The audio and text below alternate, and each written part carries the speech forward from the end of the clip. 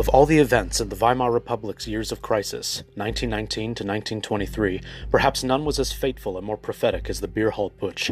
Taking place between November 8th and 9th, 1923, it was an attempted coup d'etat in the Weimar Republic by the National Socialist German Workers' Party, or NSDAP, more commonly known as the Nazi Party. Over the course of those 2 days, some 2,000 Nazis marched on the city center in the Bavarian capital of Munich, only to be met with heavy police opposition, the ensuing clash of which resulted in the death of 16 Nazis and 4 police officers. Its leader and mastermind, a German World War I veteran known as Adolf Hitler, was whisked away to safety in the countryside following the skirmish, but was caught and arrested 2 days later and charged with treason. The event not only sent shockwaves across Germany, but was reported in newspapers around the world. The ensuing 24-day trial presented Hitler with the opportunity to express his ultra-nationalist views to a wider audience. Though he was ultimately sentenced to 5 years in prison, during which time he dictated his manifesto to fellow inmates Rudolf Hess and Emil Maurice, the basis of which would become Mein Kampf, he was quickly released, having served just 9 months, after which time he focused his efforts on obtaining power through legal channels rather than by force, building up his Nazi propaganda in the process.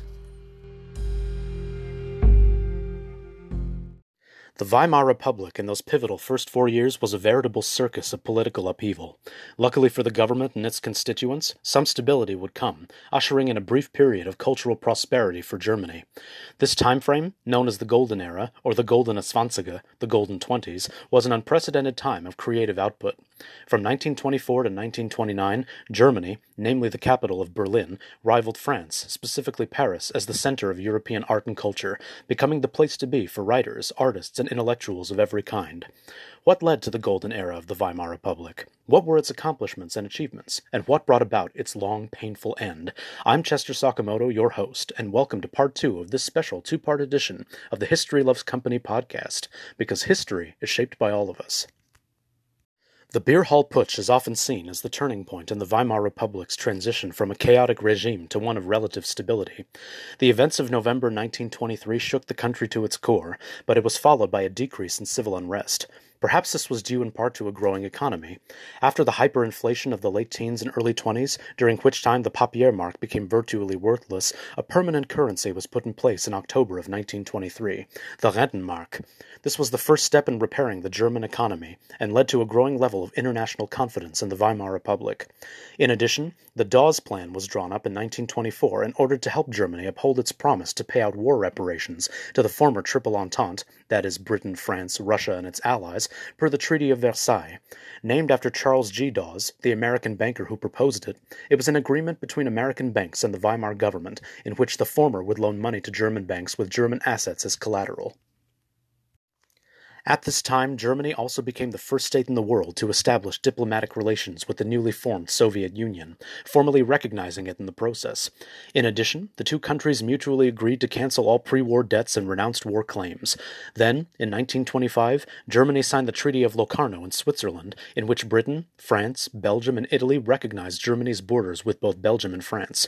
The following year, Germany was admitted into the recently established League of Nations as a permanent member, further improving the country's international status and allowing it the right to vote on League issues. Unemployment fell to new lows, while trade only continued to increase. It was this relatively prosperous time that formed the backdrop of what would become known as the Golden Twenties. With the Weimar Republic having finally found its footing and on the rise at last, the capital of Berlin became a major cosmopolitan center which, in the mid-1920s, rivaled Paris as the place to be in Europe for art, theater, music, literature, and cinema.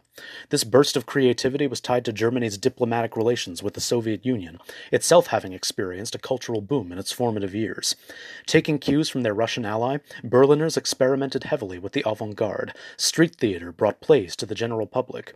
The city pulsated to the rhythms and sounds of American jazz music. Cabarets and nightclubs ushered in a golden age of political satire, poking fun at both far-left and far-right factions. Even its citizenry did away with traditional German social mores, becoming more Americanized, quote-unquote, in the process. They started smoking, wearing the fashionable clothing of the period, and did the Charleston, the foxtrot, and the tango at bandstands and in dance halls. This unprecedented period ushered in sexual freedoms as well, the like of which had scarcely been seen anywhere else on the continent in such open, blatant fashion. This was due in part to the Scientific Humanitarian Committee.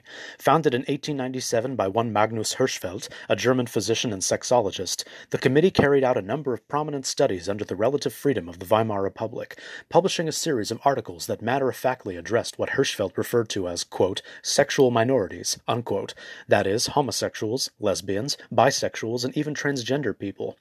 Persecuted by law under paragraph 175 of the infamous German Criminal Code, it strove to educate and enlighten the general public about these marginalized communities.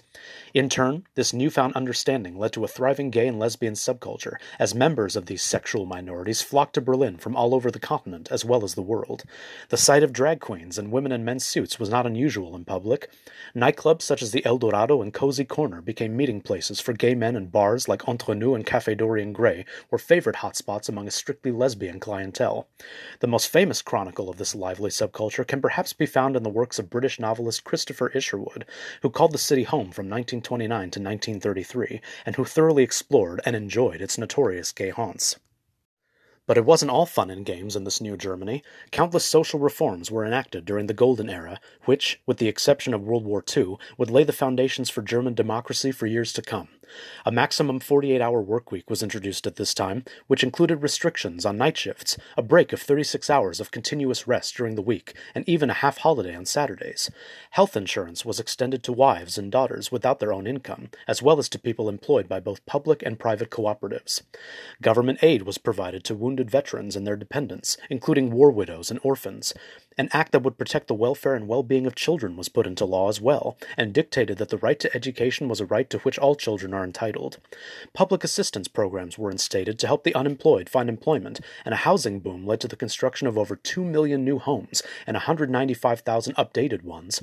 At last, conditions seemed to be looking up for Germany, but, as you probably know, history had other plans for the formerly ravaged nation. In October 1929, the Weimar Republic took a major hit yet again, with the stock market crash. This event had a direct effect on Germany's economy, as they had been dependent upon American aid through the Dawes Plan to uphold their promise of war reparations.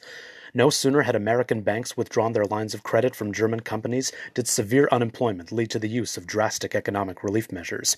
By 1930, 4 million people were out of work, and the promise of more on the way.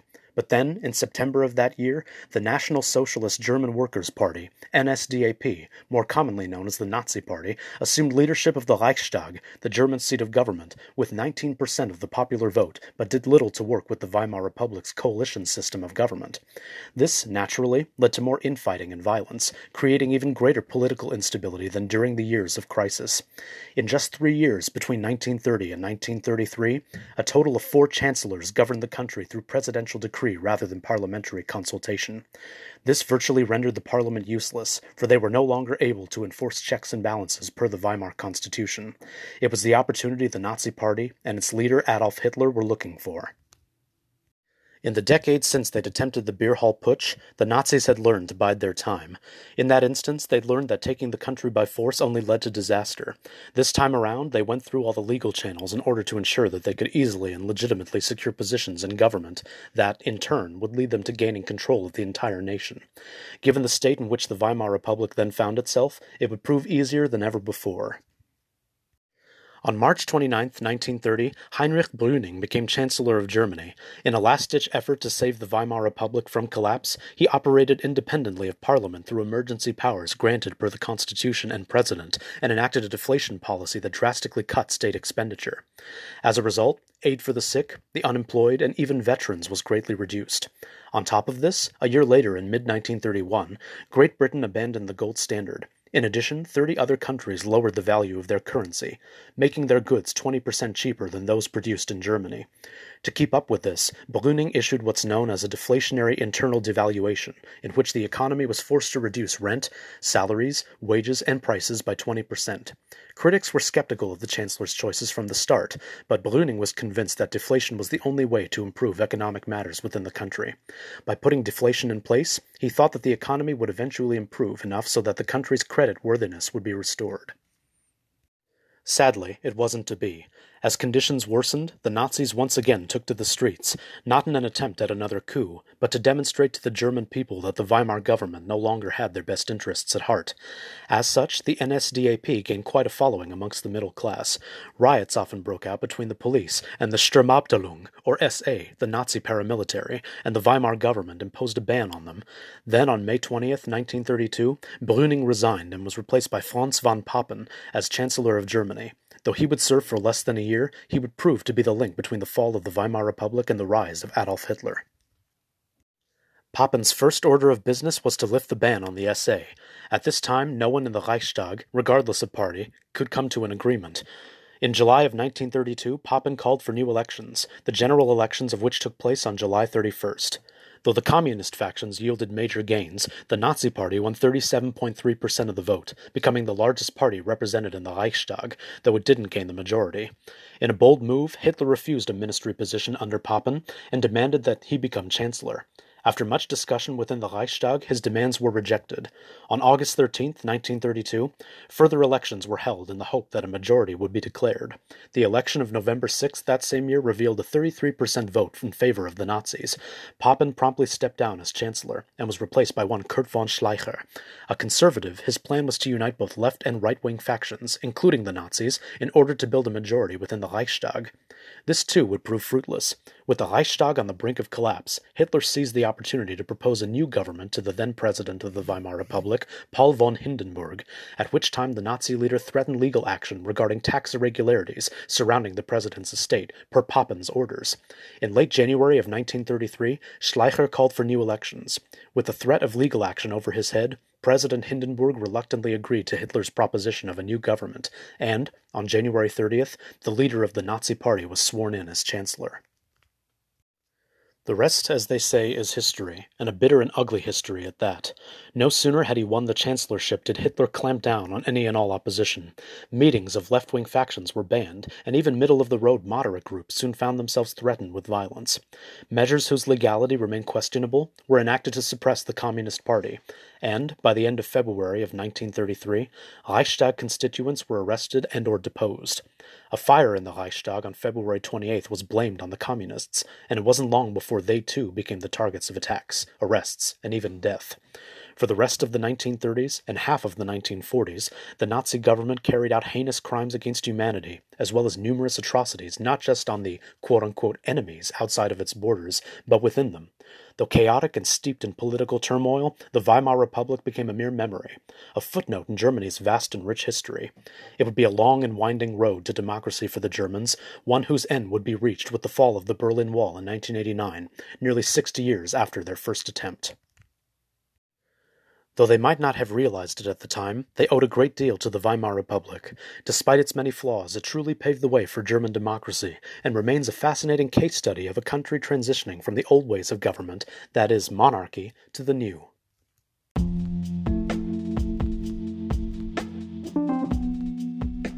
Thank you for joining me on this special two-part edition of the History Loves Company podcast. I hope you enjoyed this particular installment. I know I did, and learned a great deal in the process.